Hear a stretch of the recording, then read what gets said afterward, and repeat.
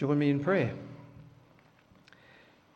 Gracious and most merciful Father, incline our hearts to your word and away from our self-centred desires.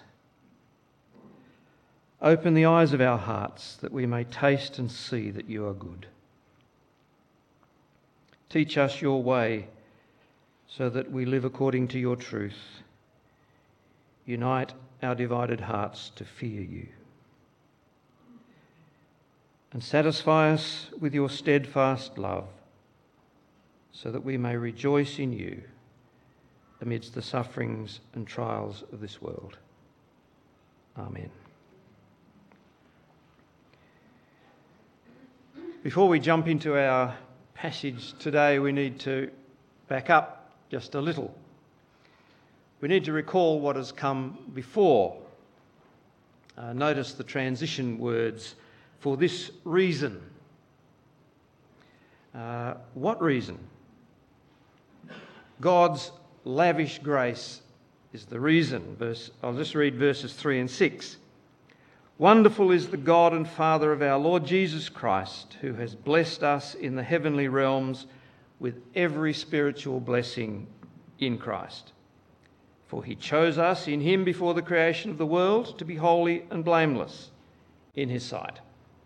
In love, he predestined us to adoption to sonship through Jesus Christ, in accordance with his pleasure and will, to the praise of his glorious grace.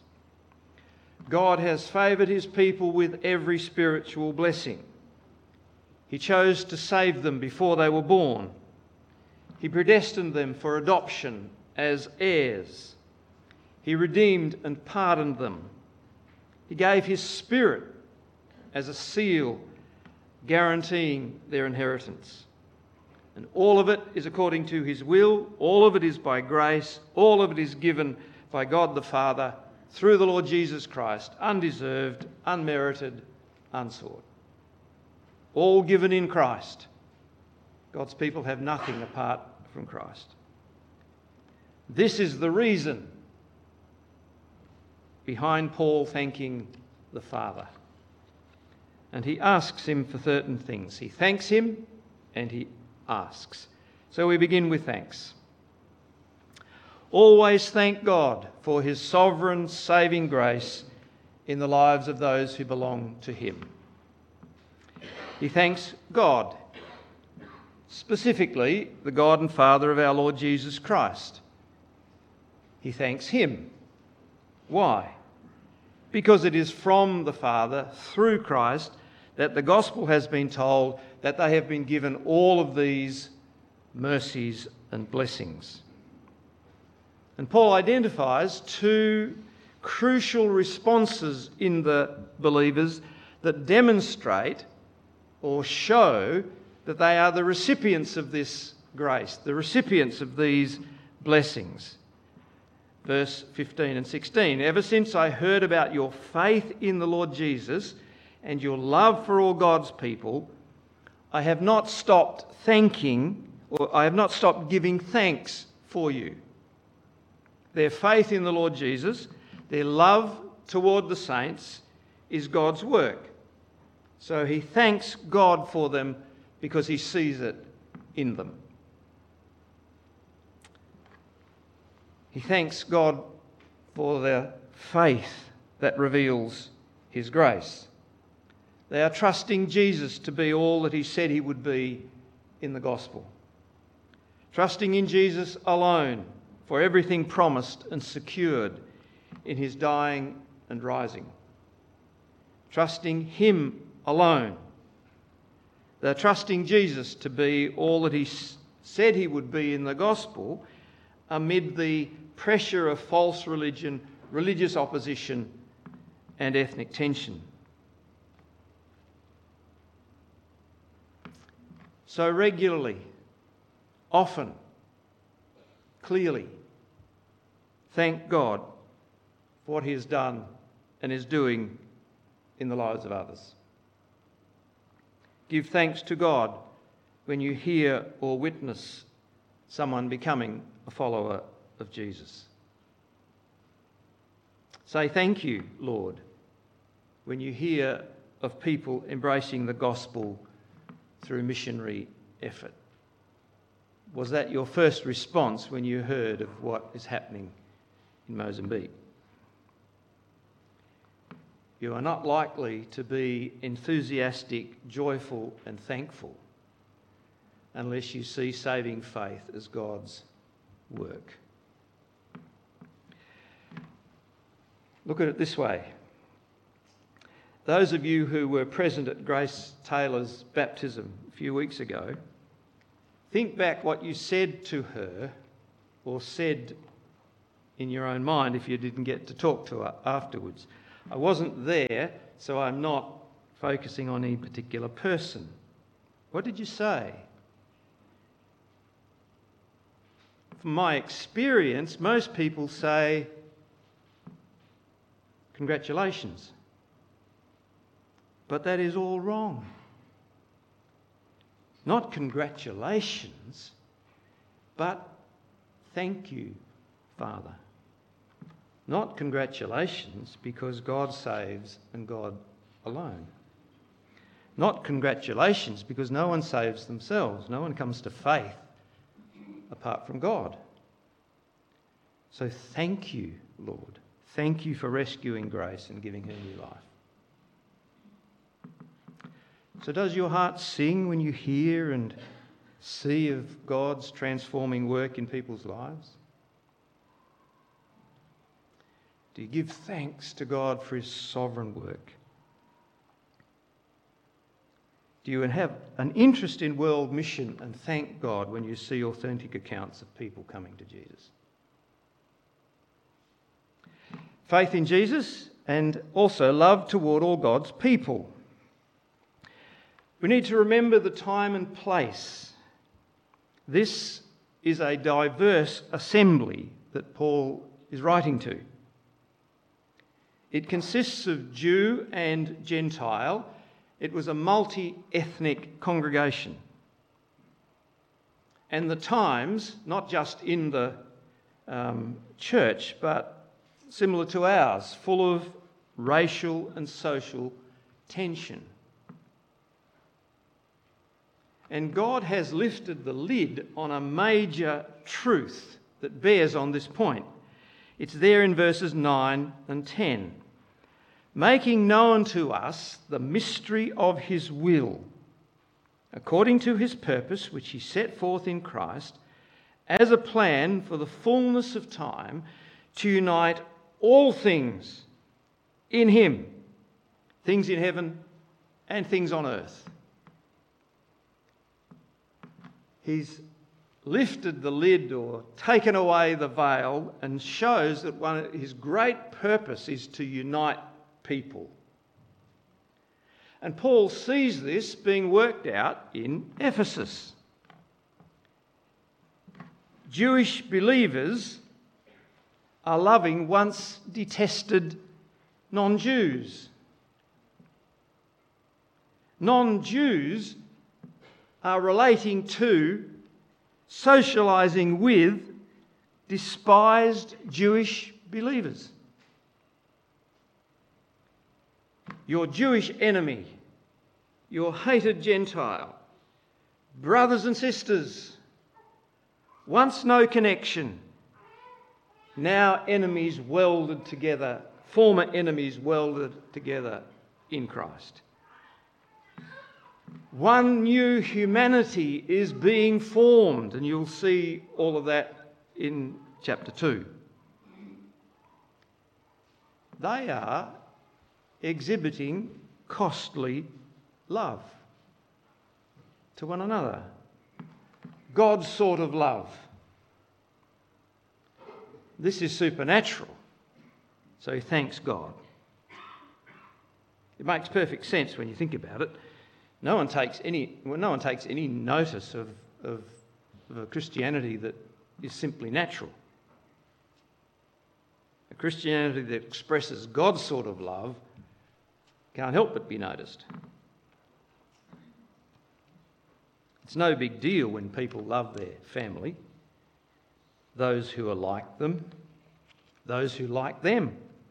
those who share similar interests and outlook on life. That's natural. God's sort of love, extended to others no matter the cost, is supernatural. And that's an inconvenient truth that's cuts across much of our cultural baggage and understanding of the gospel. Those of different ethnic identity, those who are awkward, those who are not our level of education, those who are different from us, those who don't like us, those who mistreat us. God produces a change from all these blessings that He's poured out on people, a love for God's varied, diverse and weird people. Because when God intervenes in the lives of people, no matter what skin colour, ethnic background, country of origin, language, education, social status, size of house, annual income or whatever, faith and love show up. And Paul is profoundly thankful to God when he sees it in the Ephesus church.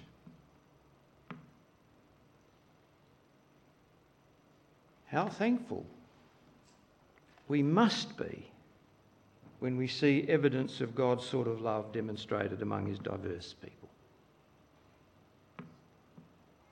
Because only God produces that sort of love. Are you trusting in the Lord Jesus? Everyone has de-godded God. And there is a judgment to come for that. But God, in His rich and glorious mercy, sent Jesus to rescue anyone who will place their trust in Him. And if you are a Christian, are you entrusting your future to Him? And are you loving the people of God? This event today is not the be-all and end-all of church. What is even more important is the costly, practical love, God-shaped love, that is practiced among His people. Then we move to intercession. So he thanks God. Now he makes quite a detailed and extensive request, multifaceted. Continually ask God that His holy purpose in salvation, that which is knowing Him, will be accomplished among His people. And that's the latter part of verse 16 and the first part of 18. If you read through the Scriptures, you will find that knowing God is the essence of biblical Christianity. Knowing God can be said to be the heart of Christianity. And the deepest need, whether it's recognised or not, of every single person is to know the triune God. Jesus died to bring people to God, for Christ also suffered once for sins, the righteous for the unrighteous, to bring you to God. Knowing God is the central purpose in Jesus dying in God's purpose in salvation. Knowing Him in the fellowship of the Spirit. To know His character, to know His nature, to become familiar with His purposes, to know and love His will as it's revealed in Scripture, to live with Him as a living, personal, active, real God. But I think Paul has a particular focus here. I think Paul wants his people to know God as their heavenly Father. He refers to God as Father often, and it's worth reading it. Blessed be the God and Father of our Lord Jesus Christ. 1:3. 1:2. Grace to you and peace from God our Father and the Lord Jesus Christ. 1:17. The God of our Lord Jesus Christ, the Father of glory, or the glorious Father. 2:18, for through him, that is Christ, we both have access in one Spirit to the Father. A little aside, notice the Trinitarian structure of Paul's thinking. And then 5:20, giving thanks always and for everything to God the Father in the name of our Lord Jesus Christ. He wants us to know God as our gracious, loving, great Heavenly Father. I know that for some of you that might be a difficult pill to swallow. Your experience of fatherhood has made life very difficult for you. I can only say here, it's not easy, but don't allow your thinking about God as Father to be controlled by your experience of an earthly father, a bad one. But God's people need to know God as a heavenly Father, to hold the Father in reverence and awe, and relate to him as a child to a loving Father. Knowing him as the God and Father of our Lord Jesus Christ. And this knowing God is a lifelong pursuit and goal. Don't be satisfied with a knowledge of doctrine, though that's essential. Don't be satisfied with mere information about God. Don't become complacent and think you've arrived or I've got it all, I know everything. Don't be happy to stagnate and not grow in your knowledge of God. Ask God to grant his people, to grant one another the spirit of wisdom and revelation so that they'll come to know God better.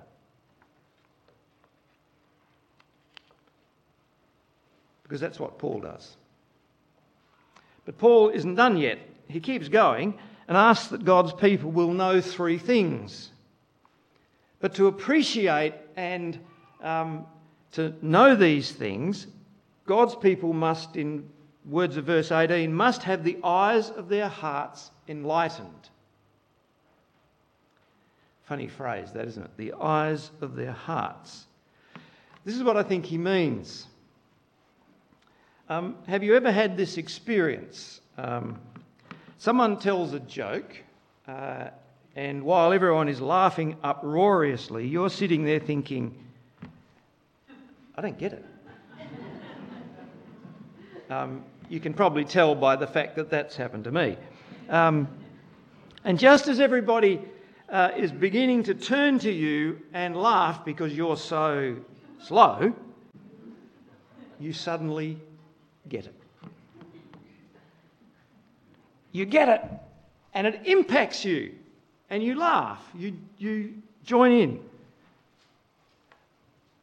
That's what I think it's along those lines. Not the joke, but the getting it. For example, I may know that God is love. I read about it. People tell me all the time that that's the case. And one day you see it.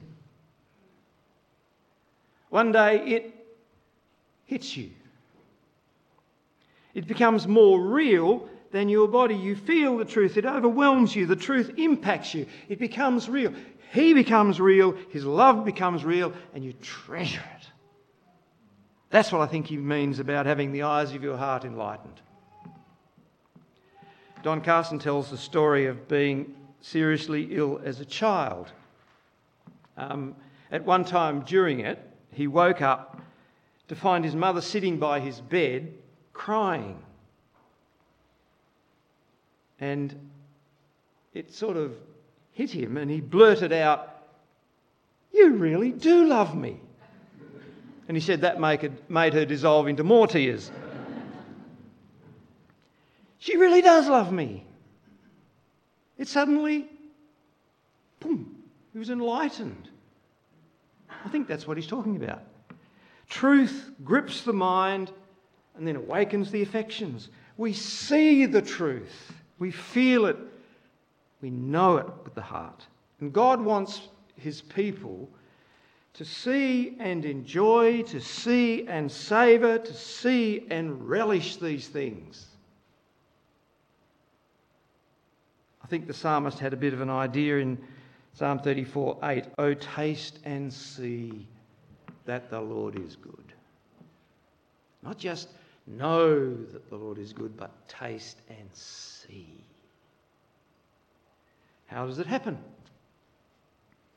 The Holy Spirit. The Spirit enlightens the eyes of our hearts because He is He's the Spirit of wisdom and revelation. He reveals God's nature and purpose. The Spirit takes the things that belong to God, the domain of glory, and brings them to us so that we have understanding. But the Spirit also comes and enlightens us so that we see and know. The Spirit gives that enlightenment, that illumination, that delight. He enables us to see and relish the truth, to have the affections of our hearts stirred, to appreciate and enjoy God in His Word. Whether we like it or not, we are hard of heart. Slow to see God's priorities, slow to see how important His Word is, so dismal in our love for Him that we don't desire Him as we should. We need to have the eyes of our hearts open to see the greatness and the glory, the grace and love, the wisdom and the might of God, to see it and grasp it and treasure it. And that's the work of the Spirit. We need the Spirit. So we've got to ask. It's one of the great weaknesses of much theology that goes under the name Reformed is that, well, of course you get the Spirit when you're converted. That's it. Well, Paul doesn't seem to agree. He says, ask. Go on asking because it's a continuous. Ask the Spirit to enlighten your fellow believers. Ask that they will know God better. Ask that they will be awakened to glory and grace and love so they feel it. Ask often. Ask regularly.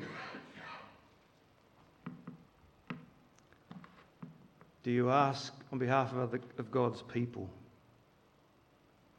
that they'll know God better and relish it? If you don't, will you resolve from today to ask on behalf of God's people? So Paul asks that people will see God or know God and then treasure three things. They're connected, I think. Just how, I don't know, but take my word for it. Number 3, repeatedly ask God that His people in knowing God will, 1, realise where they're heading, 2, appreciate their glorious privilege, and 3, understand what has happened to them. That's the long section. I'll try and go quickly. No, he asks that they will know these things as an outworking of knowing God. Ask that God's people will realise where they are headed. The hope to which He has called you is the pertinent phrase. So he's asking that they will know what the future holds for God's people. The end, the goal of salvation, is the hope. Something that is there, that is certain, but it's not yet realised. And the hope is the new life with God in the new heaven and the new earth.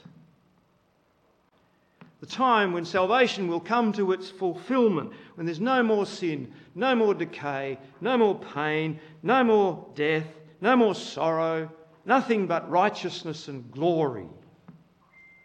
Life with the Lord Jesus at the centre, where our love isn't fickle and faint, but it's steady and sure, and we treasure Him. This is the hope, the sure and certain prospect that awaits God's people. And Paul says, Paul asks that they will know this, that they will appreciate this, they'll value this, they'll value what the prospect is in the world to come. And that's so important, because knowing that God will complete His work, that's the end, stabilises and steadies us in the rocky and unstable times we live in. Knowing and savouring the future is so vital. Lose sight of home and you will find it difficult to live and love and rejoice here and now. The trials, the suffering, the opposition, the indifference will swamp you. Florence Chadwick was an American swimmer known for long-distance open water swimming. She was the first woman to swim the English Channel in both directions, setting a time record each time. In 1952, she attempted to swim 21 miles across the Catalina Channel, which is near California. 21 miles. I can't swim more than a bit. The weather that day was not auspicious for the attempt. The ocean was freezing cold. The fog was so thick that she could hardly see the support boats that followed her. And the one good thing was she couldn't see the sharks that were prowling around. Several times her support crew used rifles to drive the sharks away. While Americans watched on television, she swam for hours. Her mother and her trainer, who were in one of the support boats, encouraged her to keep going. However, after 15 hours and 55 minutes, with only half a mile to go, she felt she couldn't go on and asked to be taken out of the water. This is what she said. "Look, I'm not excusing myself, but if I could have seen land, I know I would have made it." The fog had made her unable to see her goal, and it had felt to her like she was getting nowhere. A few months later, she creamed it because she could see it. Ask God that His people will not lose sight of home as they navigate the perils of this life. The next blessing the apostle wants his people to get a handle on is to appreciate the glorious privilege that they will enjoy. He talks about the riches of his glorious inheritance in his holy people. Keep in mind here that Paul is not talking about our inheritance. You can read about that in 1 Peter 1:4. Paul speaks about his inheritance, God's inheritance. God's people, wait for it, God's people are his inheritance. God the Father has given the church to his Son, his gift to the Saviour. Remember back to the blessings. One of them's highlighted in verses 4 to 6. In love, he predestined us for adoption to himself as sons, that is, heirs, through Jesus Christ. Did you hear that? The church is God's inheritance gift to his Son. He's got to be joking, surely. But he's not. Remember that God sees his people in Christ. His valuation of his people is determined by his valuation of his Son and the righteousness that has been imparted to them. So he says, ask for the eyes of God's people to be open to realise and appreciate this, their immense privilege. Ask that his people will live with the realization that they are immensely valuable to God because they've been given his righteousness. Not because we're wonderful, not because in ourselves we've got anything that would merit that, but because we've been given Christ's righteousness. Here's something to chew on. Isn't that staggering? I quote. Isn't that staggering? God Almighty, who could have provided anything he wanted for his enjoyment in eternity, has chosen to enjoy forever with saved and sanctified sinners like us. It's utterly mind-blowing. He's predestined, redeemed, adopted and sealed sinful wretches like us as his children to become the bride for his beloved Son. And his plan is to bring us all on vocation into the glories of his eternal rest, to enjoy our company and shower us with abundant blessings forever as his inheritance. Unquote. There are some people whose home I enjoy visiting because they are so welcoming. For some reason that I haven't discovered. They enjoy having me, and it's lovely to feel so welcomed. That's a little taste of what it's like to be God's inheritance and experience his gracious kindness when we come home. Now, I know many Christians presume on this and don't really care how they live or bother to fight sin. Oh, I'm God's child and safe and secure forever. If that's you, you do not understand anything at all about God's grace. Why does Paul ask God to give these people an appreciation for this enormous privilege? Because of the situation now. It doesn't look like we're precious to God. Been in conversation recently with someone who fights melancholy, loneliness and rejection. Doesn't look like they're favoured and blessed. Doesn't look like the Father rejoices over them. So I must ask the Father to open the eyes of their hearts to see and feel this truth, and so press on faithfully, looking forward to that great day. You see, the enemies of Christ are strong. The world, the flesh, the devil are a constant, dangerous and powerful trio. Christians often succumb to temptation. We sin every day.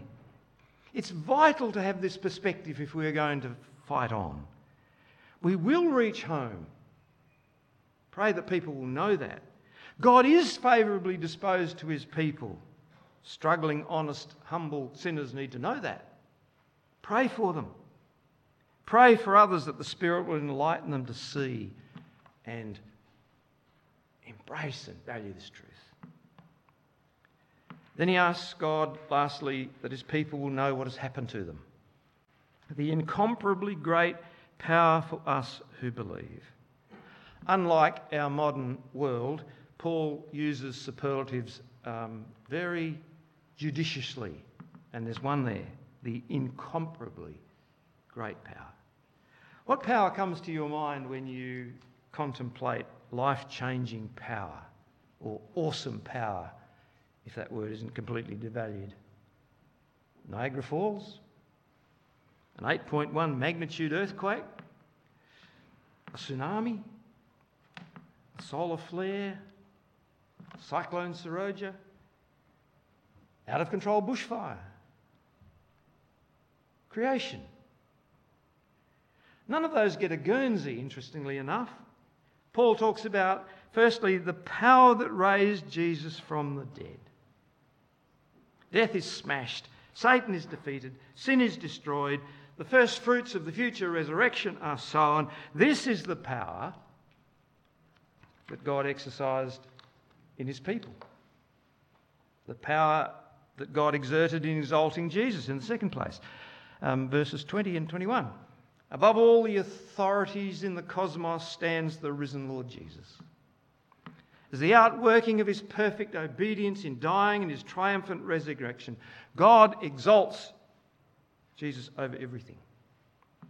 The world isn't ultimately governed by presidents, dictators, kings, or parliaments.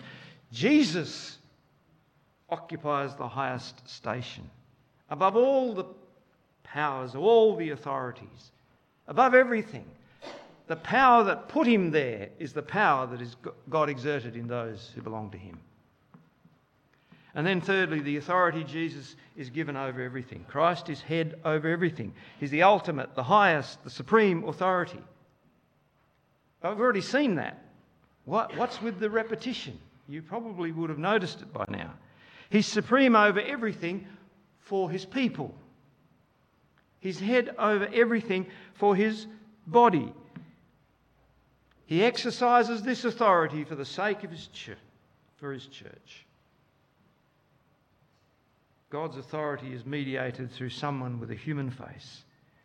God's supreme power over all things has a thorn-scarred face. He rules for his people. Not a moment is outside his control. Not a drop of rain falls that's not under his rule. Not a word of a government legislation is outside his direction. Nowhere, no one is outside the universal dominion of King Jesus. The man, the God-man, is in that position because God has put him there. This is the mighty power. This is the point of Paul's comment.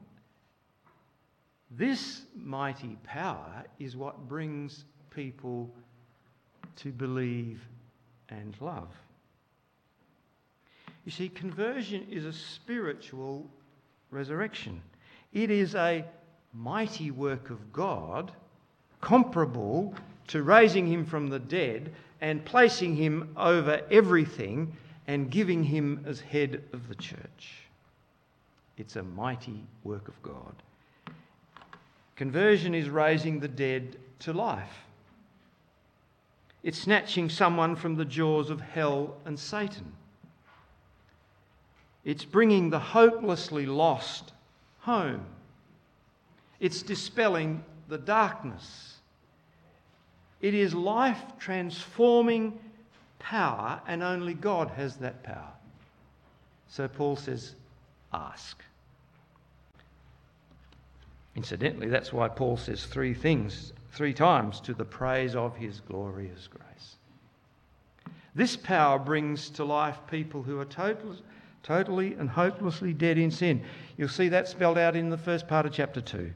This power brings divided people together who have nothing in common and forms them into one new humanity. And you'll see that spelled out in the latter part of chapter 2. This power produces godliness and likeness to the Saviour, and you'll see it spelled out in chapter 4 onwards. He wants every believer to know what has happened to them. He wants every Christian to appreciate what God has done. Why? So they continually trust God in dangerous, difficult and distressing times. So they demonstrate God's costly love to God's people. So they constantly thankful for God's utterly amazing grace. If there are any young Christians here today, you are in Christ because the triune God has rescued you and saved you. Praise him. In the struggle for faith and the struggle against doubt and error, you can be sure that God's power is adequate and that he will complete what he's begun. Philippians 1:6. This is the incomparable power that God exerts for and in his people. So ask, so that his struggling people who want to know him will continue on because they're aware of what God has done and is doing. So to wrap up, it's only 9:15. I've got plenty of time to go.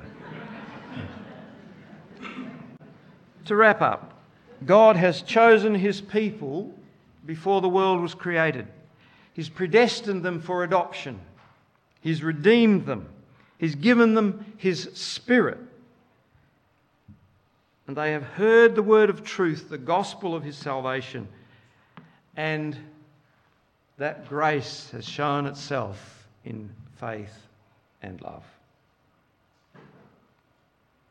So how about we thank God every time we see faith and love in action? Shouldn't we be giving thanks every Sunday for what God is doing in places around the world? An intense interest in missions, hearing of God's saving work in the world, is vital to thankfulness, by the way. And we won't be thankful unless we are utterly convinced that salvation is entirely God's work. But thank God for his grace in people. Thank God for his people who demonstrate faith and love. And ask the Father for the Spirit to enlighten his people that we would know God better and more deeply and love him and treasure him all the more. Ask that his people will see and savour where they're going and so live well now. Ask that his people will see and realise what an incredible privilege it is to be the people of God. And so we won't succumb to the attacks and the criticism and the ridicule. Ask that God's people will know and appreciate the power that is at work in them, so they don't give up, but press on. Will you make it a priority to pray, to ask for your fellow believers? Let's pray. Lord God, the God and Father of our Lord Jesus Christ, please awaken and sustain our hope in you.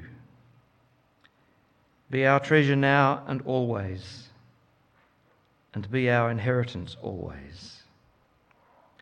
Please open the eyes of our hearts to see your glory and the wonder that you are.